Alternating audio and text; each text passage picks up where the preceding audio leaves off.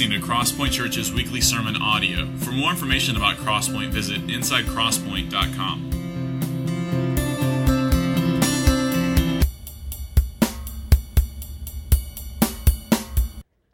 This morning we'll be reading Mark chapter 9. We're starting at verse 2, going through the end of verse 13. This is found in the Pew Bible or Chair Bible or whatever on page 844. And by the way, if you don't own a Bible or maybe you just don't like your Bible because it's got like the Book of Mormon in it or something, you can take one of these. We can take one of these Bibles. It's our gift to you. It's 844 is the page we're on. Mark 9 is it comes right at the turning point of Mark's gospel. If you could split the gospel in half, this is about where you take the scissors. And up until this point, we've seen who Jesus is, and it's here that we see what Jesus has come to do. And it's fitting then that at this moment, the most incredible thing happens, the transfiguration of Jesus. That's what we call it. And transfiguration, all it means is really a transformation. And in other words, it looks like one thing, and then something happens, and you see it for what it really is. So we'll be studying the Transfiguration this morning. I thought I might have to arm wrestle Brad for this one because I really wanted a shot at it. It's just exciting. As I've been reading it this week, it's been really encouraging for me personally, and hopefully you'll see why as we get started. But let me pray, and then we'll read the text and go from there. Father, I'm grateful to be gathered with all these people, your people, as we've worshiped you this morning, singing your praise. And Lord, I want to glorify you this morning. I want us all to turn our gaze to your Son, to our Savior. I pray that as we study these words, that they would not fall to the ground, but that you would accomplish your purpose by them, that you would speak truth into our hearts and change our minds. And for those of us who know you, I pray that it would stir greater love for Jesus. As the song we just sang, I pray that we would love you more as we read of this account of the transfiguration of Jesus. I pray for those in here who do not know you, that you would draw their gaze to the glorious King, who is a glorious Savior, a mighty rescuer from sin. I pray that whatever preconceived notion of who Jesus is that we have would disappear in light of who he really is, as best as I can communicate that. And I pray that in the name of your Son, Jesus, amen. All right, Mark chapter 9. Last week, Brad finished his text with chapter 9, verse 1. And this week, we are going to pick up with verse 2, but I think it's helpful to pick up with verse 1, actually, to start there. So that's where I'll start reading, and then we'll talk about it. Mark chapter 9, verse 1, and Jesus said to them, the disciples, "Truly I say to you, there are some standing here who will not taste death until they see the kingdom of God after it has come with power." And after 6 days, Jesus took with him Peter and James and John and led them up a high mountain by themselves. And he was transfigured before them, and his clothes became radiant, intensely white, as no one on earth could bleach them. And there appeared to them Elijah with Moses, and they were talking with Jesus. And Peter said to Jesus, "Rabbi, it is good that we are here. Let us make 3 tents, one for you, and one for Moses, and one for Elijah." For he did not know what to say, for they were terrified. And a cloud overshadowed them, and a voice came out of the cloud, "This is my beloved Son, listen to him." And suddenly, looking around, they no longer saw anyone with them but Jesus only. And as they were coming down the mountain, Jesus charged them to tell no one what they had seen until the Son of Man had risen from the dead. So they kept the matter to themselves, questioning what this rising from the dead might mean. And they asked him, "Why do the scribes say that first Elijah must come?" And he said to them, "Elijah does come first to restore all things. How is it that the Son of Man should suffer many things and be treated with contempt? But I tell you that Elijah has come, and they did to him whatever they pleased, as it is written of him." There's a lot going on here. I do want to start, though, by backtracking several centuries. If you're all right with that. Mountains are a big deal in the Bible. The Transfiguration, you may have noticed, it takes place on a high mountain. Jesus leads them up a high mountain. And really, you can trace the story of the redemption of God's people through the Bible by looking at mountains. The Garden of Eden, in the creation account, we don't see anything about mountains necessarily there. But in Ezekiel chapter 28, Ezekiel makes this link between the Garden of Eden and it actually being on top of a mountain. So God's walking, his initial walking with man takes place on a mountain. Ararat, Mount Ararat, I think that's right. If you remember when the floodwaters subside after Noah's ark and all that, his ark lands safely on top of a mountain. Right? It's there that Noah makes a sacrifice to God. It's there that God makes a covenant with Noah and really all of the world, saying that he won't destroy the world like he's just done in the flood ever again. Mount Moriah is another mountain. This is where Abraham is asked to sacrifice his son Isaac.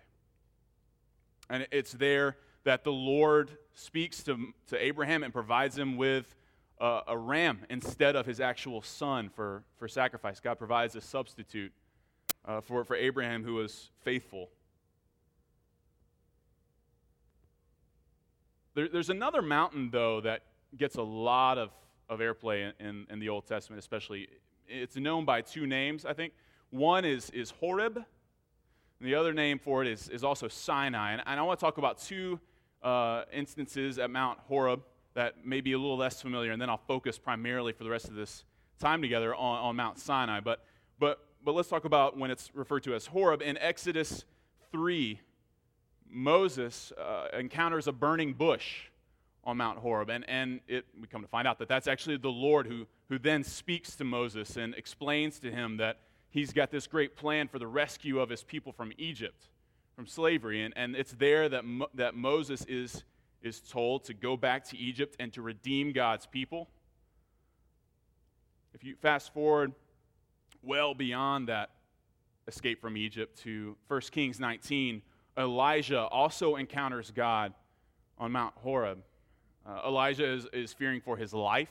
All the prophets that he knows of are dead, and he's concerned that the work of God that Elijah has to do is not going to be completed because he's the last one. There are none left to proclaim the word. And so the Lord comes to Elijah, and he speaks to him there. And it's not in the whirlwind or the storm. None of that. It's a quiet whisper that the Lord speaks to him and reassures Elijah that the Lord actually has a remnant of people in Israel that he has set aside by grace for himself. Mountains are a big deal. They just are. Geographically, they're a big deal.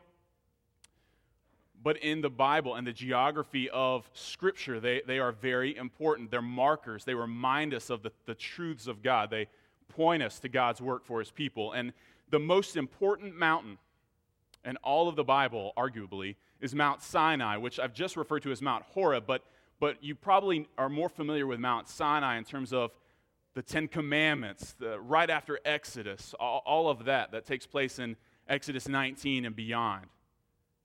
We get a lot of description of Mount Sinai in Exodus 19, 24, 33, 34, and so on. And Mount Sinai is primarily known as God's dwelling. This is where the Lord lives. Now, we can get into the physics of that, and I'd rather not. But the point is that for the Israelites, they saw Mount Sinai, and they didn't just see a mountain where Moses would walk up and hear from God. No, what they saw at Sinai was the dwelling of God.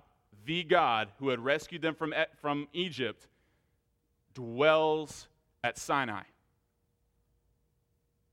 And it makes sense if you think about a mountain. This is really where earth and heaven sort of meet. This is where God and man can communicate.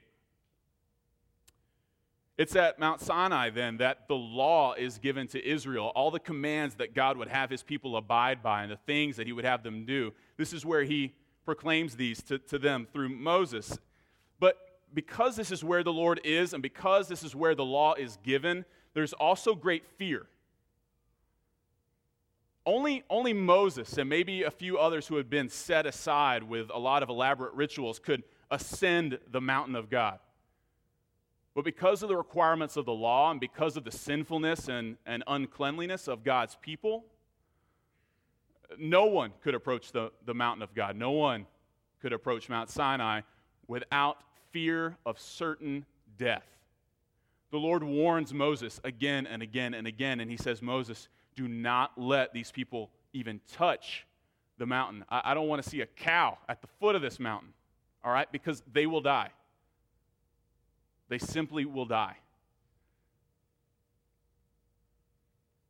But in addition to this fear of judgment, you also have just the presence of the Lord, and in the presence of the Lord, there is, and we may not like to think about it in these terms, but on the one hand, there's great majesty. We see the Lord, and he descends on this cloud, on this mountain in a cloud, and it's glorious and bright. At the same time, it's a bit terrifying because he's the God of the universe, and you're very, very, very far from that. You're not even allowed to come to the mountain that he's on because he is so other. He is so holy. He is so set apart from his people in terms of holiness. So there's majesty, but there's also terror. There's glory, but there's also mystery. What is happening there? There's danger. And mountains in general, I mean, I tend to think of like the Appalachians, right? And that's fun for hiking and whatnot. But no, when we talk about mountains here, let's not think about trail runs. Let's think more in terms of barren wasteland, craggy rocks and mountain goats, and nobody wants to live there unless you just plan on dying there too, right? So there's danger, but because it's a mountain, there's also a sense of security. Height above all your enemies. There's an overseeing of everything around you. There's a sense of safety at God's mountain. And that seems a little contradictory, but it really became real to me last night about 3 a.m. I don't know if you were aware of the incredible storm that was happening while you were all nestled safely in your beds. But the thing is, when I personally, I love thunderstorms. I love it. I can't get enough of it. My wife, Sigourney, she's not that thrilled when there's a thunderstorm. But nevertheless, I find a way to enjoy it. And so last night, this storm is occurring, and there's lightning, and there's thunder, and I think the whole world's going to crash in around me. And yet somehow it really doesn't seem to faze me as much because, well, I'm inside. I'm under a roof. I'm in my bed. I'm snuggled up. I'm safe. I'm fine here.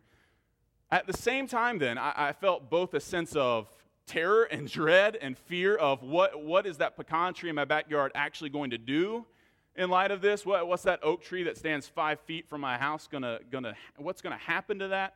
Is it going to kill me in my sleep? But at the same time, I feel a sense of safety because I'm tucked away. I'm covered. And I know this is an imperfect analogy, but I think when the people of God approach the God of glory, there is a sense that both things are taking place, that there is, on the one hand, great dread and terror and fear and mystery of the unknown, but there's also great delight and safety and security where he is. That was a long explanation, wasn't it?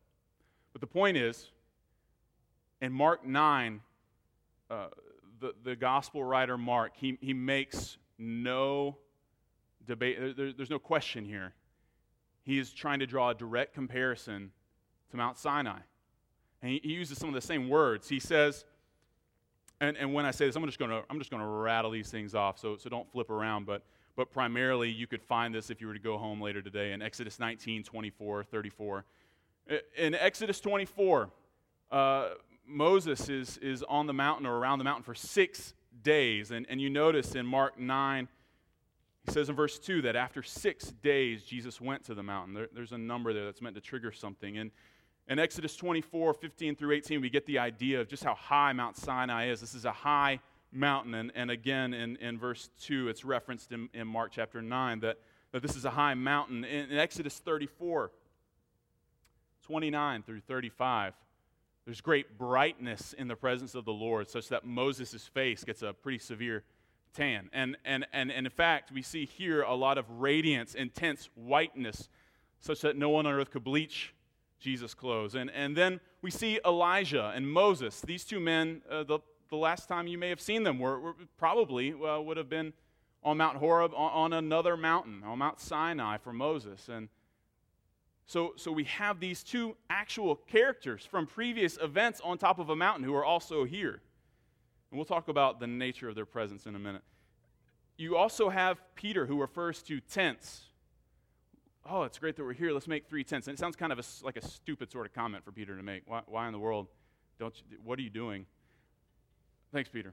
But by referring to tents, in the way he says it, it's really also, you could say, a tabernacle, right? In Exodus 26, on the mountain, the Lord tells Moses that there are certain regulations for the tent of God, the tent where the priest meets with God and the Ark of the Covenant and all of that. This is called a tabernacle, the presence of the Lord, where he dwells. And so Peter is only partially out of his mind when he says this, because he's also sort of thinking along the lines of Sinai and the presence of the Lord and his dwelling place. So we have tents. We have great terror.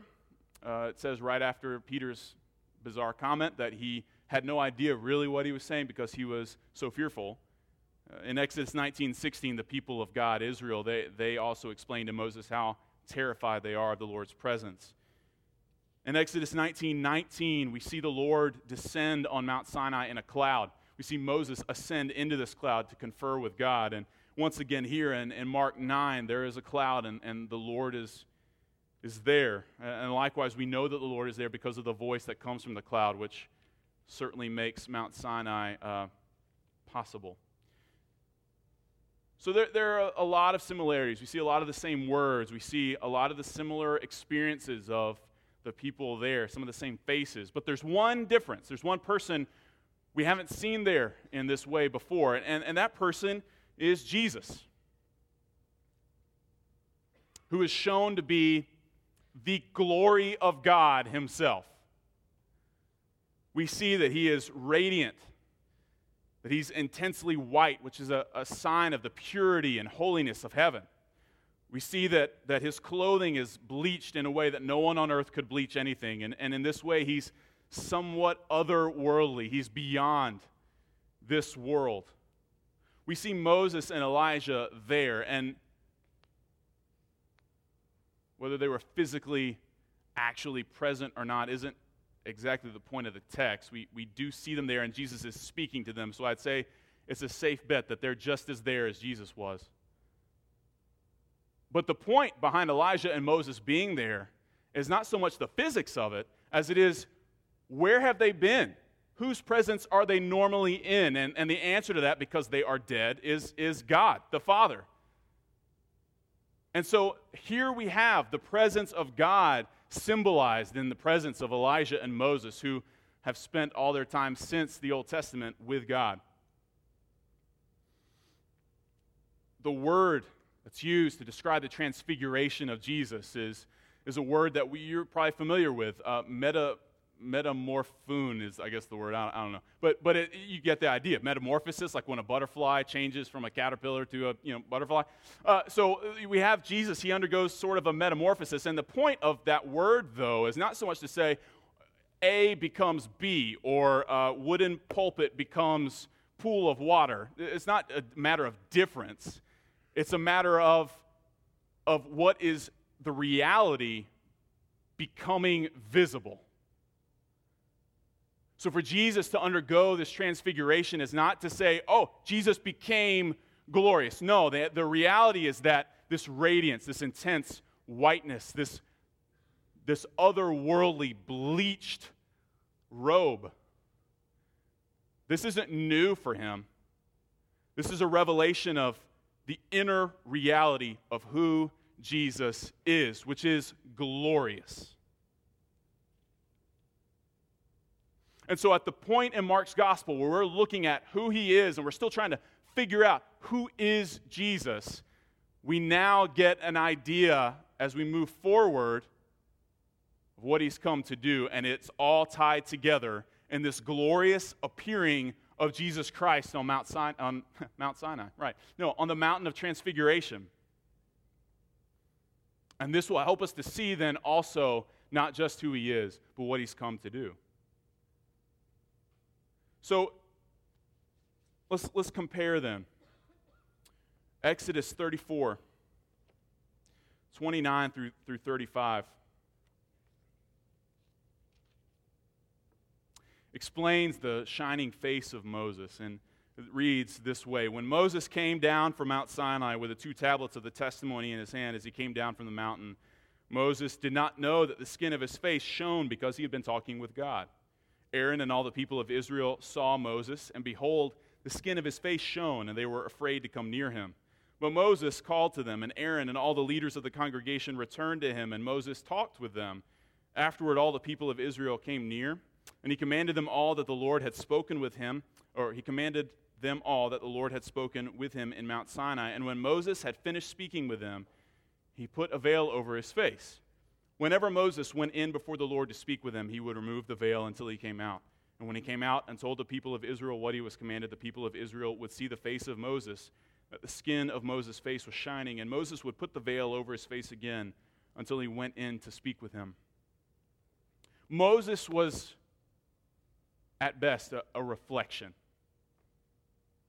But Jesus, he is the reality of God. He is the reality of the glory of God in human form here. He's not just a mere rabbi that these disciples have been following around. They come to see, they come to experience that Jesus Christ is God in the flesh. Before we had Moses, he pointed us to God. But when we look at Jesus, we see God himself. Moses was a servant. But Jesus, he is the Son of God. And in Hebrews 3 through 6, the writer explains that Jesus has been counted worthy of more glory than Moses. As much more glory as the builder of a house has more honor than the house itself. For every house is built by someone, but the builder of all things is God. Now Moses was faithful in all God's house as a servant to testify to the things that were to be spoken later. But Christ is faithful over God's house as a son. And we are his house if indeed we hold fast our confidence and our boasting in our hope. Moses was a reflection. Jesus is the reality. Moses was a servant. And yes, Jesus does serve his people. But in this sense, Moses was a servant. Jesus is the Son of God. Whereas Moses was merely a herald, Jesus is the heir to the throne. He is the king. He is the prince. He is the royal descendant. He is the one we worship, not Moses. Moses only pointed us to him.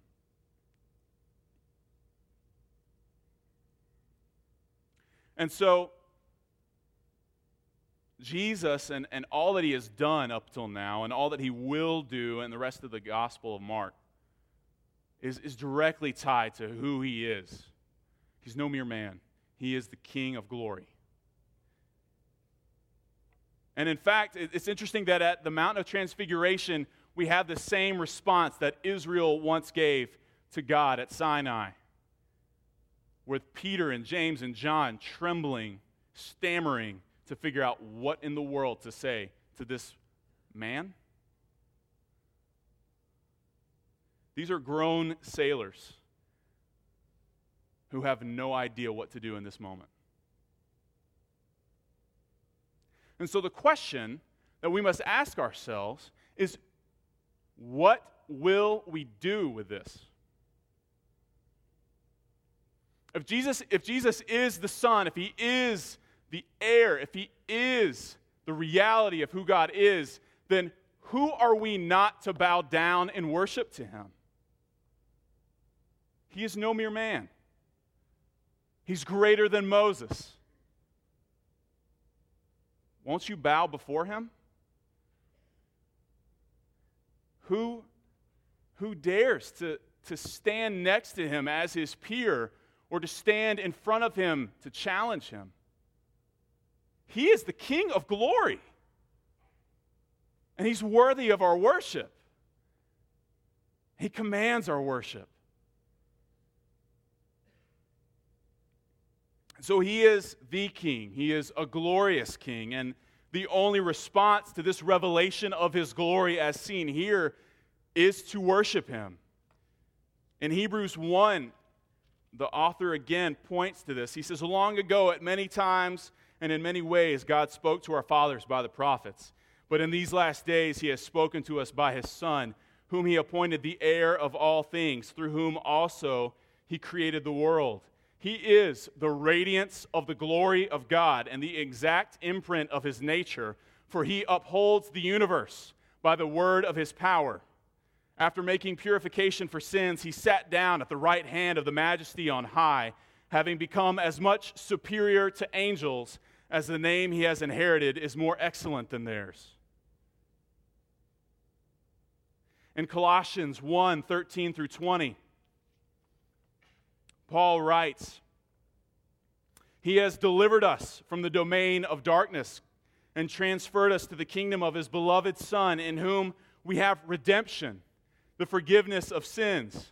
He is the image of the invisible God, the firstborn of all creation, for by him all things were created, in heaven and on earth, visible and invisible, whether thrones or dominions or rulers or authorities. All things were created through him and for him. He is before all things, and in him all things hold together.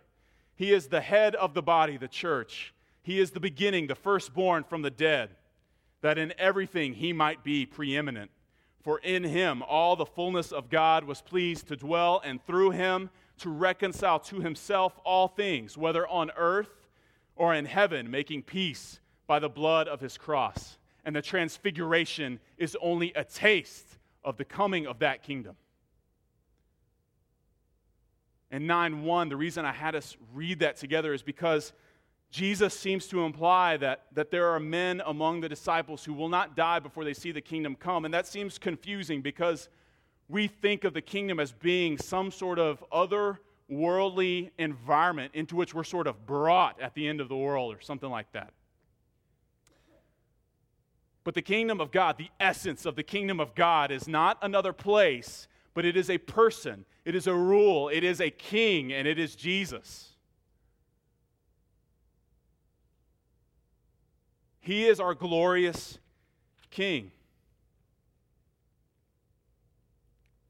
And yet, Christ turns from that glory and faces the cross. And not only that, but he beckons us to follow him there as well. The disciples respond to this as they go down the mountain after seeing this incredible event, the glory of Jesus on display, the affirmation of God the Father that this is my Son, listen to him. What do you do after that? Where do you go? What do you say? Is there any movie that you go home to watch after experiencing something like that? And as they're walking down, Jesus carefully instructs them not to speak a word of it until one day when when Jesus will be raised from the dead?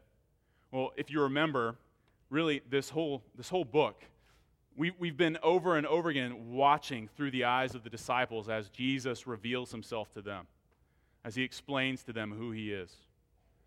And only recently we gotten to a real point where the disciples have run into something of a roadblock. They don't know what to make of this. Last week, Jesus explained to them that he was not only the Christ, the Savior, the Messiah, the one sent by God to redeem sinful man like us, but that Jesus would accomplish that, and that the only way to properly understand him as this Christ is to understand it within the context of his death. And the disciples have no category for that. That doesn't make sense because Jesus is ushering in a kingdom. This isn't a resurrection, this is a revolution, right? And so they say to Jesus, well, Elijah, right? Doesn't he come first? And then everything's restored by him. And what they're referring to give him some credit, is Malachi 4 through 6, where the prophet explains, remember the law of my servant Moses, the statutes and rules that I commanded him at Horeb for all Israel. Behold, I will send you Elijah the prophet before the great and awesome day of the Lord comes, and he will turn the hearts of fathers to their children, the hearts of children to their fathers, lest I come and strike the land with a decree of utter destruction. What Peter is referring to, what the disciples are banking on, is this scripture, which is very clear. Elijah comes and restores everything. And just so everybody's on the same page, Elijah was a real man, and we read of him in the books of Kings. Elijah was a prophet that God sent to his people to declare to them repentance, to turn from their sin, to trust again in God. Elijah never dies, actually. He ends up being swept up to heaven. But Elijah was a real man, and when Malachi is saying this, it's not necessarily that he's speaking directly of Elijah. And yet the apostles, I mean, can you fault them? The disciples, they've just seen Elijah right there. For Jesus to say anything of resurrection would really not imply his death and resurrection, but would probably be more likely to them to be understood as the restoration of all things, ushered in by Elijah himself, who we just saw. So what gives, Jesus? But Jesus responds, and he says to them that, of course, Elijah comes first. But what else do the prophets say? And in Isaiah chapter 53, this is a text that I'm sure you're familiar with. I think it's helpful to read the whole thing because it speaks so clearly of the trajectory of Jesus' life. In Isaiah 53, the prophet says this, who has believed what he has heard from us, and to whom has the arm of the Lord been revealed? For he grew up before him like a young plant and like a root out of dry ground. He had no form or majesty that we should look at him, no beauty that we should desire him. He was despised and rejected by men, a man of sorrows and acquainted with grief. And as one from whom men hide their faces, he was despised, and we esteemed him not. Surely he has borne our griefs and carried our sorrows, yet we esteemed him stricken, smitten by God, and afflicted. But he was pierced for our transgressions.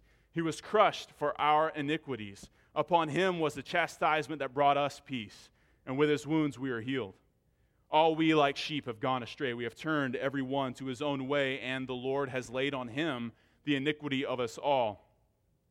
He was oppressed, and he was afflicted, yet he opened not his mouth. Like a lamb that is led to the slaughter, and like a sheep that before its shearers is silent, so he opened not his mouth. By oppression and judgment he was taken away. And as for his generation, who considered that he was cut off out of the land of the living, stricken for the transgression of my people.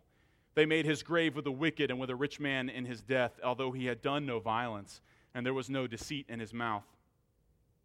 Yet it was the will of the Lord to crush him. He has put him to grief. When his soul makes an offering for guilt, he shall see his offspring. He shall prolong his days. The will of the Lord shall prosper in his hand. Out of the anguish of his soul he shall see and be satisfied. By his knowledge shall the righteous one, my servant, Jesus, make many to be accounted righteous, and he shall bear their iniquities. Therefore I will divide him a portion with the many, and he shall divide the spoil with the strong, because he poured out his soul to death. And he was numbered with the transgressors, yet he bore the sin of many and makes intercession for the transgressors. The disciples expect the restoration of all things. They do not expect the one who they presume will be at the forefront of that to die.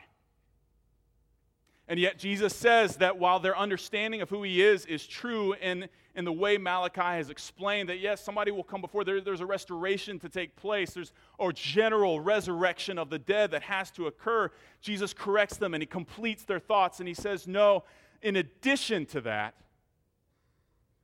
there's another prophecy that has to be fulfilled. And it's a prophecy of death for the anointed one, for the suffering servant that God has put down to earth to bring his people righteousness. And so the shame and the disappointment, and even today the foolishness of what the cross suggests, the necessity that one die for another, let alone that it be our supposed God. That is completely overwhelmed by what we've just seen. The glory of that one man.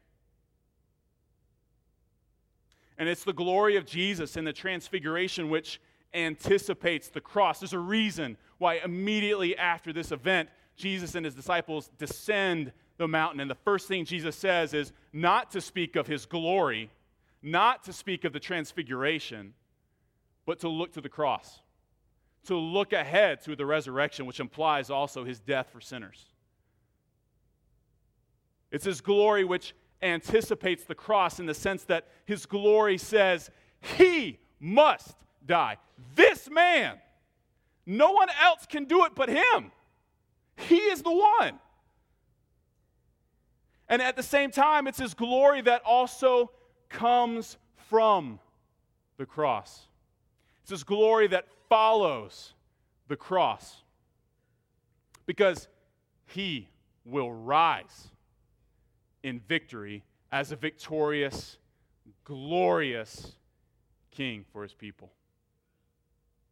John 17, 1 through 5 is known as the high priestly prayer of Jesus. This is one of the final things that he prays before his crucifixion. And the first 5 verses of chapter 17, I think, give you an idea of what I mean.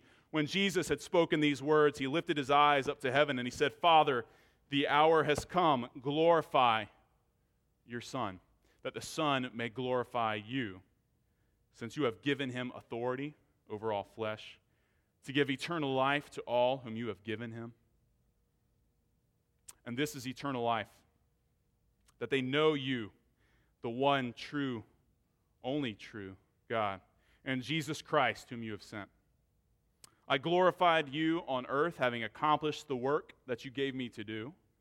And now, Father, glorify me in your own presence with the glory that I had with you before the world existed.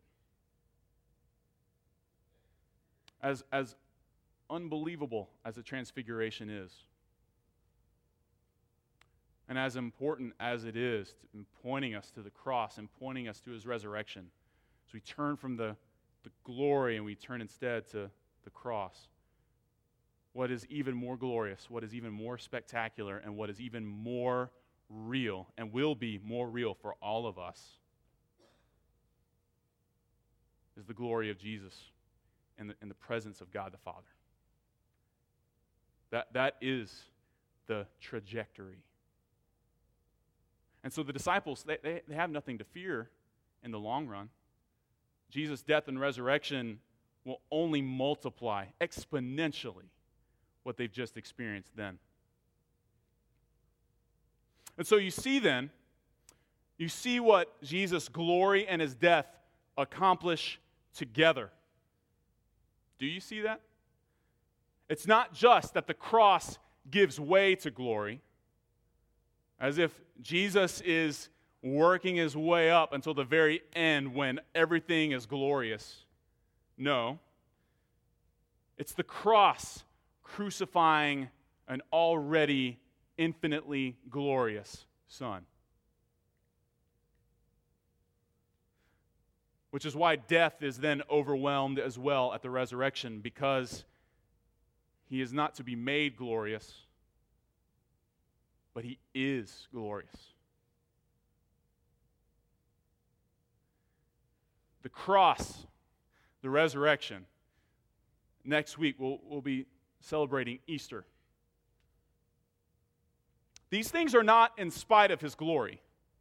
They are precisely because, as a result of, and hinged on, wrapped around his glory, which is eternal from beginning to end. Some of you are getting a little antsy. And I understand. Where's the application, Robert? When are you going to get to the application? How does this fit in to my life? I've been wrestling with that question the last few weeks as I've been looking at this, thinking, okay, I can see what's happening here maybe. We can talk about the glory of Jesus, but what's the takeaway? What can people come home with from this? But as I've been reading this and as I see all these texts concerning the glory of our great Savior, I can't help but feel a little convicted. We ask the question, and I think in America and even at Crosspoint, there's probably a tendency for us to think that unless a scriptural text has some immediate application for my life, that it's probably better relegated to the pastors and seminaries and that sort of thing, just to study, maybe give some background to the really important things like do not steal, right? Love your neighbor. There's a command I can wrestle with. But I say I felt somewhat convicted in reading this simply because how much do you have to miss the point of what's happening here to ask, what's the point? I think Peter himself tries to force some sort of application by saying, well, it just so happens that I have 3 tents. One is Moses-sized. Unless you guys are like 3-person tent type dudes, whatever. I can do that. It's like Peter's trying to make something out of something he cannot possibly understand. And yet for us, I want to ask the question, we ask, where's the application? Where's the application? Does Christ's glory and eminence not stir your heart to worship? Is there any more foundational application than that? That we would see the Savior and think of nothing else but to delight in Him. That we would see our great and glorious God and King. And we would be satisfied with nothing else, that we would be searching for nothing more, or really, there is nothing more, that we would be searching for nothing external to the worship of this man.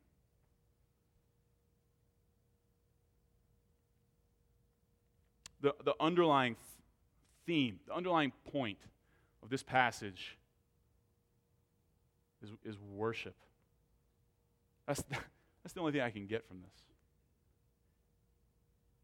Jesus is presented before these men, standing in the presence of the greatest heroes of Jewish history. Moses, Elijah, these men, they live in the presence of God. And here Jesus stands among these men, but greater because he doesn't reflect the glory of God. He doesn't merely herald the glory of God. He's not just a servant of this message. He is what we must worship. He is the one. And so then, last week in Mark 8, 34 and 38, Jesus poses this question to the disciples after they've already once rejected the thought that he would have to die. The shame and the foolishness of it all. It's too much for them. And Peter takes Jesus aside and rebukes him, saying, What are you talking about? You're supposed to restore everything, not die. And the questions that Jesus poses to these men are somehow answered here as we look at his glory. And so, let's look at it. Will you come after Jesus? Will you deny yourself? Will you take up your cross? Will you follow him? Will you lose your life in order to save it? Would you maintain your soul? Will you own as your own Christ's words? The answer is not found in pep talks and good books and energy drinks, I don't know. The answer is not found inside of us. The answer, the driving force as to whether or not you will do these things, whether or not you will follow Jesus with your life as he commands. The answer to that, the motivation for that is not within. The answer is that we must be overwhelmed and consumed by this vision of the glory of Jesus. And unless we are, our labor will be in vain. All of our striving and all of our reading and all of our doing, all of our gathering together, all of our singing, these things are a mere reflection of the glory of Jesus Christ. And unless we will be overwhelmed, unless we will focus solely on that, we can't accomplish the things that he's asking us to do.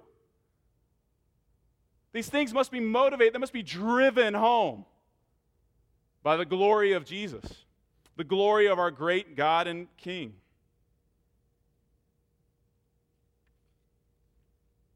So don't be fooled. The glory of Christ has very real implications and applications for the Christian life. And so the Father then commands the disciples, and he commands us, saying, "This is my beloved Son. Listen to him." And so we listen to him as he speaks of his death and of his resurrection and of the cost of discipleship. We listen to him.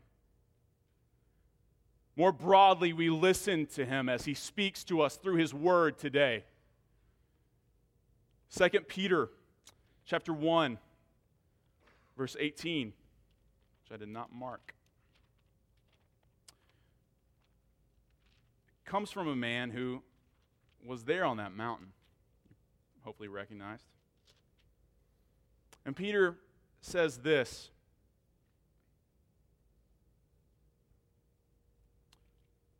Second Peter 1:18. Wouldn't have made much sense.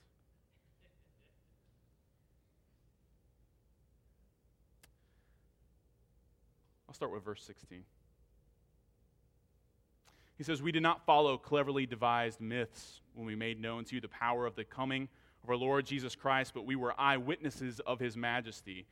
For when he received honor and glory from God the Father, and the voice was borne to him by the majestic glory, 'This is my beloved Son, with whom I am well pleased.'" You probably heard that phrase today, or something similar to it. "We ourselves heard this voice born from heaven, for we were with him on the holy mountain. And we have the prophetic word more fully confirmed, to which you will do well to pay attention as to a lamp shining in a dark place until the day dawns and the morning star rises in your hearts, knowing this, first of all, that no prophecy of Scripture comes from someone's own interpretation." You see, Peter rightly acknowledges that this glorious Savior we we see more clearly, even than on the mountain of transfiguration, as we study his word. Not only as we listen to what he says in the immediate context of Mark 9, that he must die and be raised, that we must follow him in a likewise manner, but as we study what he says to us in all of Scripture, we will listen to the voice of the beloved and glorious Son. But it's not merely a matter of hearing, it's a matter of heeding, of obeying what he says. Before, at his baptism, the Lord says to the effect that you are my beloved Son. With you I'm well pleased.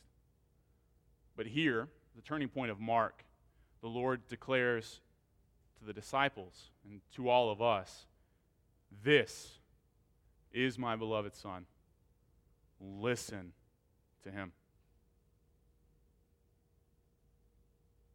And so, the mountain of transfiguration is really a transformation of mountains. As we began, I spoke to you about Sinai. Now, that was the most important mountain. This is the place where the Lord dwells. This is God's abode. It's here that we find the curse of the law. It's not just that we find the law, but we find its curse. We see the judgment of God on sinful people, as God is otherworldly holy and we are not. It's here we find judgment, wrath, and death. It's here that the Lord warns Israel, you will die if you come near. It's here that we see Israel's fear, terror, at the sight and voice of God, and it's there where they beg Moses to intercede for them because the Lord is too glorious for them to handle. It's here that the Lord doesn't say, listen to my Son. It's here at Sinai where the Lord says, listen to these 10 commandments. Listen to Moses. Listen to the law and the prophets like Elijah. And so the law and prophets are represented again at the Transfiguration. Because the reality is that what the Lord was asking them to listen to culminates in Jesus Christ. And so in Christ's glorious presence, Sinai becomes something else. The curse brought on by the law and the sin that is so inherent to all of us as we disobey and dishonor and reject and disregard God and what he says and what he tells us not to do and what he tells us to do. As we reject those things, the law becomes nothing more to us than a curse in some ways. It brings about, or rather a curse flows, takes advantage of the commandments of the law. But in the presence of the glorious King Jesus, the curse becomes grace. Wrath becomes welcome. You notice Peter, James, and John, they're able to not only be there, but to be there and ask dumb questions.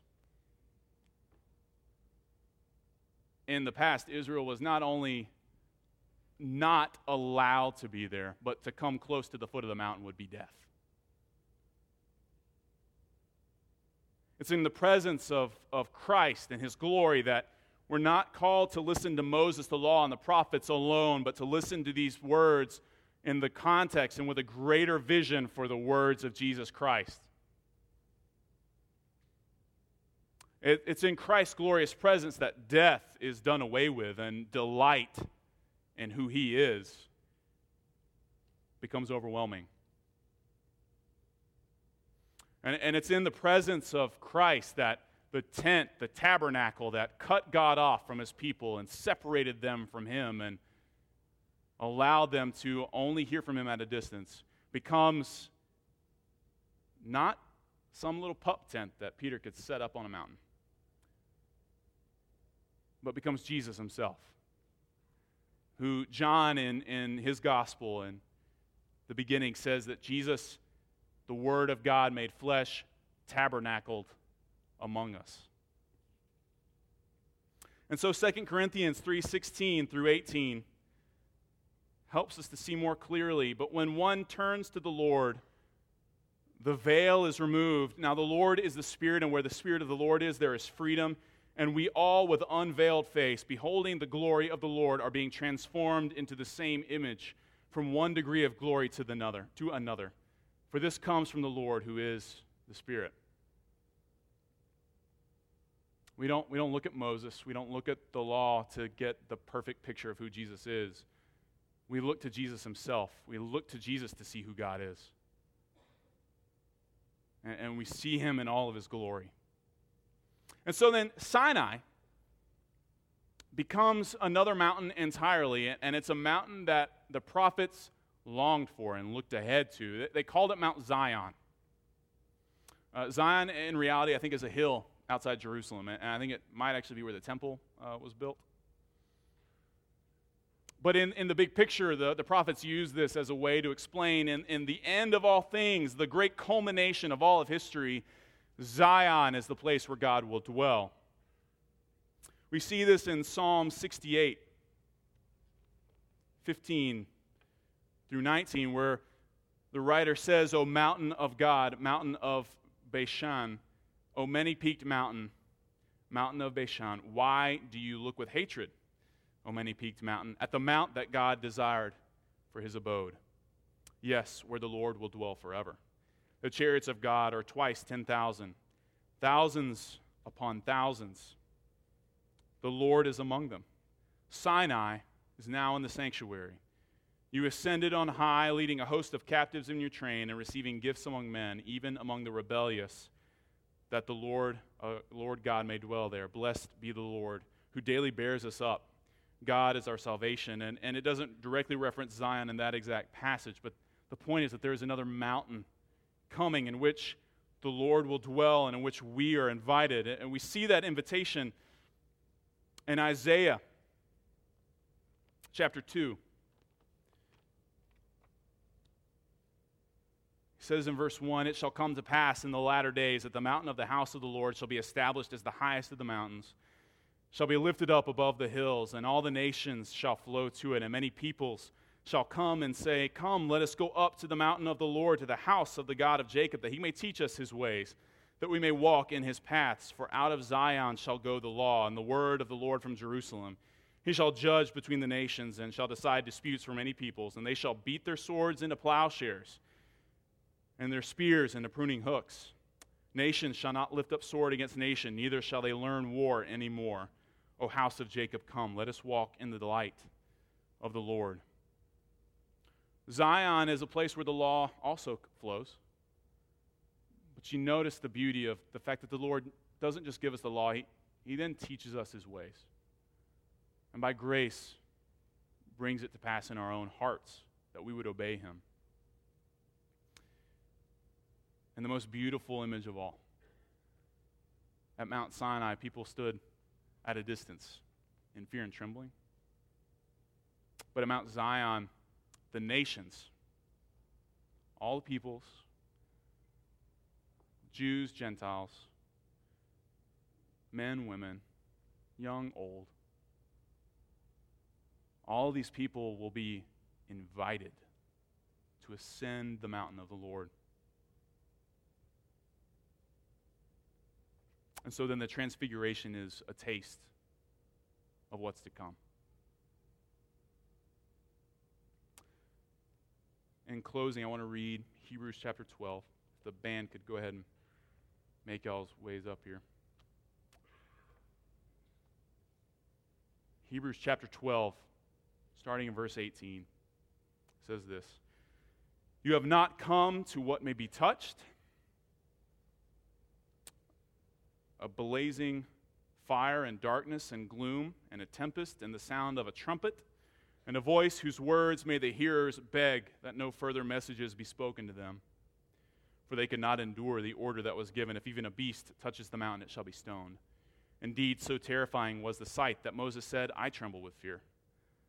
But you have come to Mount Zion, and to the city of the living God, the heavenly Jerusalem, and to innumerable angels in festal gathering, to the assembly of the firstborn who are enrolled in heaven, and to God, the judge of all, to the spirits of the righteous made perfect, and to Jesus, the mediator of a new covenant, to the sprinkled blood that speaks a better word than the blood of Abel.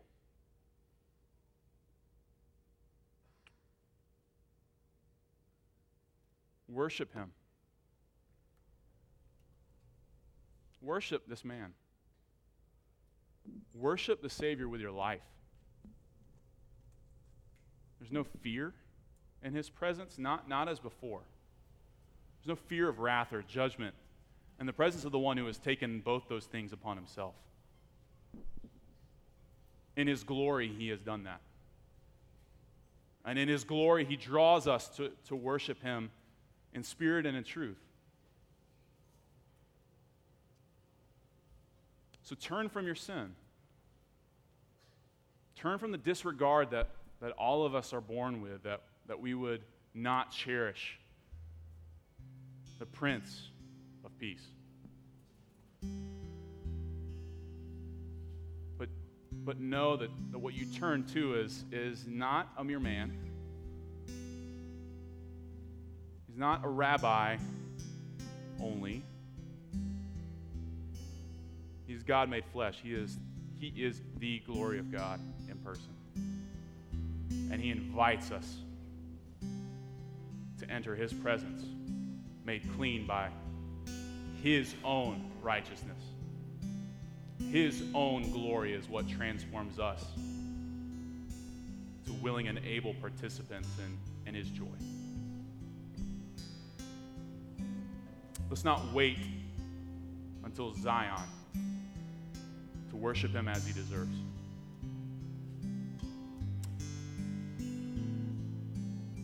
I'm going to pray. I do want to remind you that we have elements up front for the Lord's Supper. The bread represents his body, broken for sinners. And the juice, the cup, represents the blood of his new covenant.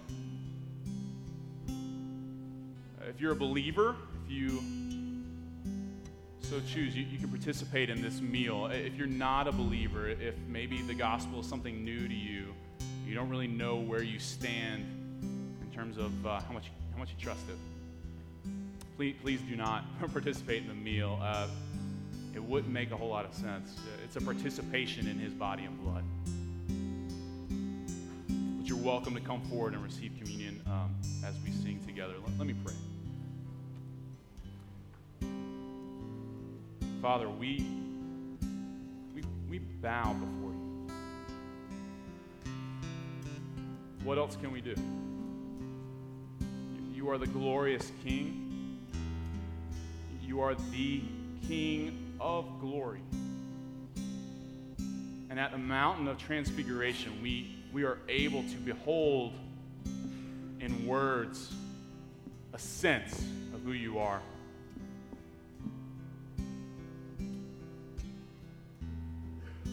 And you beckon us to worship you. And so I ask that you would quicken our hearts to do that. That we would delight in your presence, not in fear of wrath, but in the joy of welcome. That you, the King of Kings, would welcome us to your mountain. Thank you for the work of Jesus that in culmination, in cooperation with his glory, is powerfully effective for those who trust in him.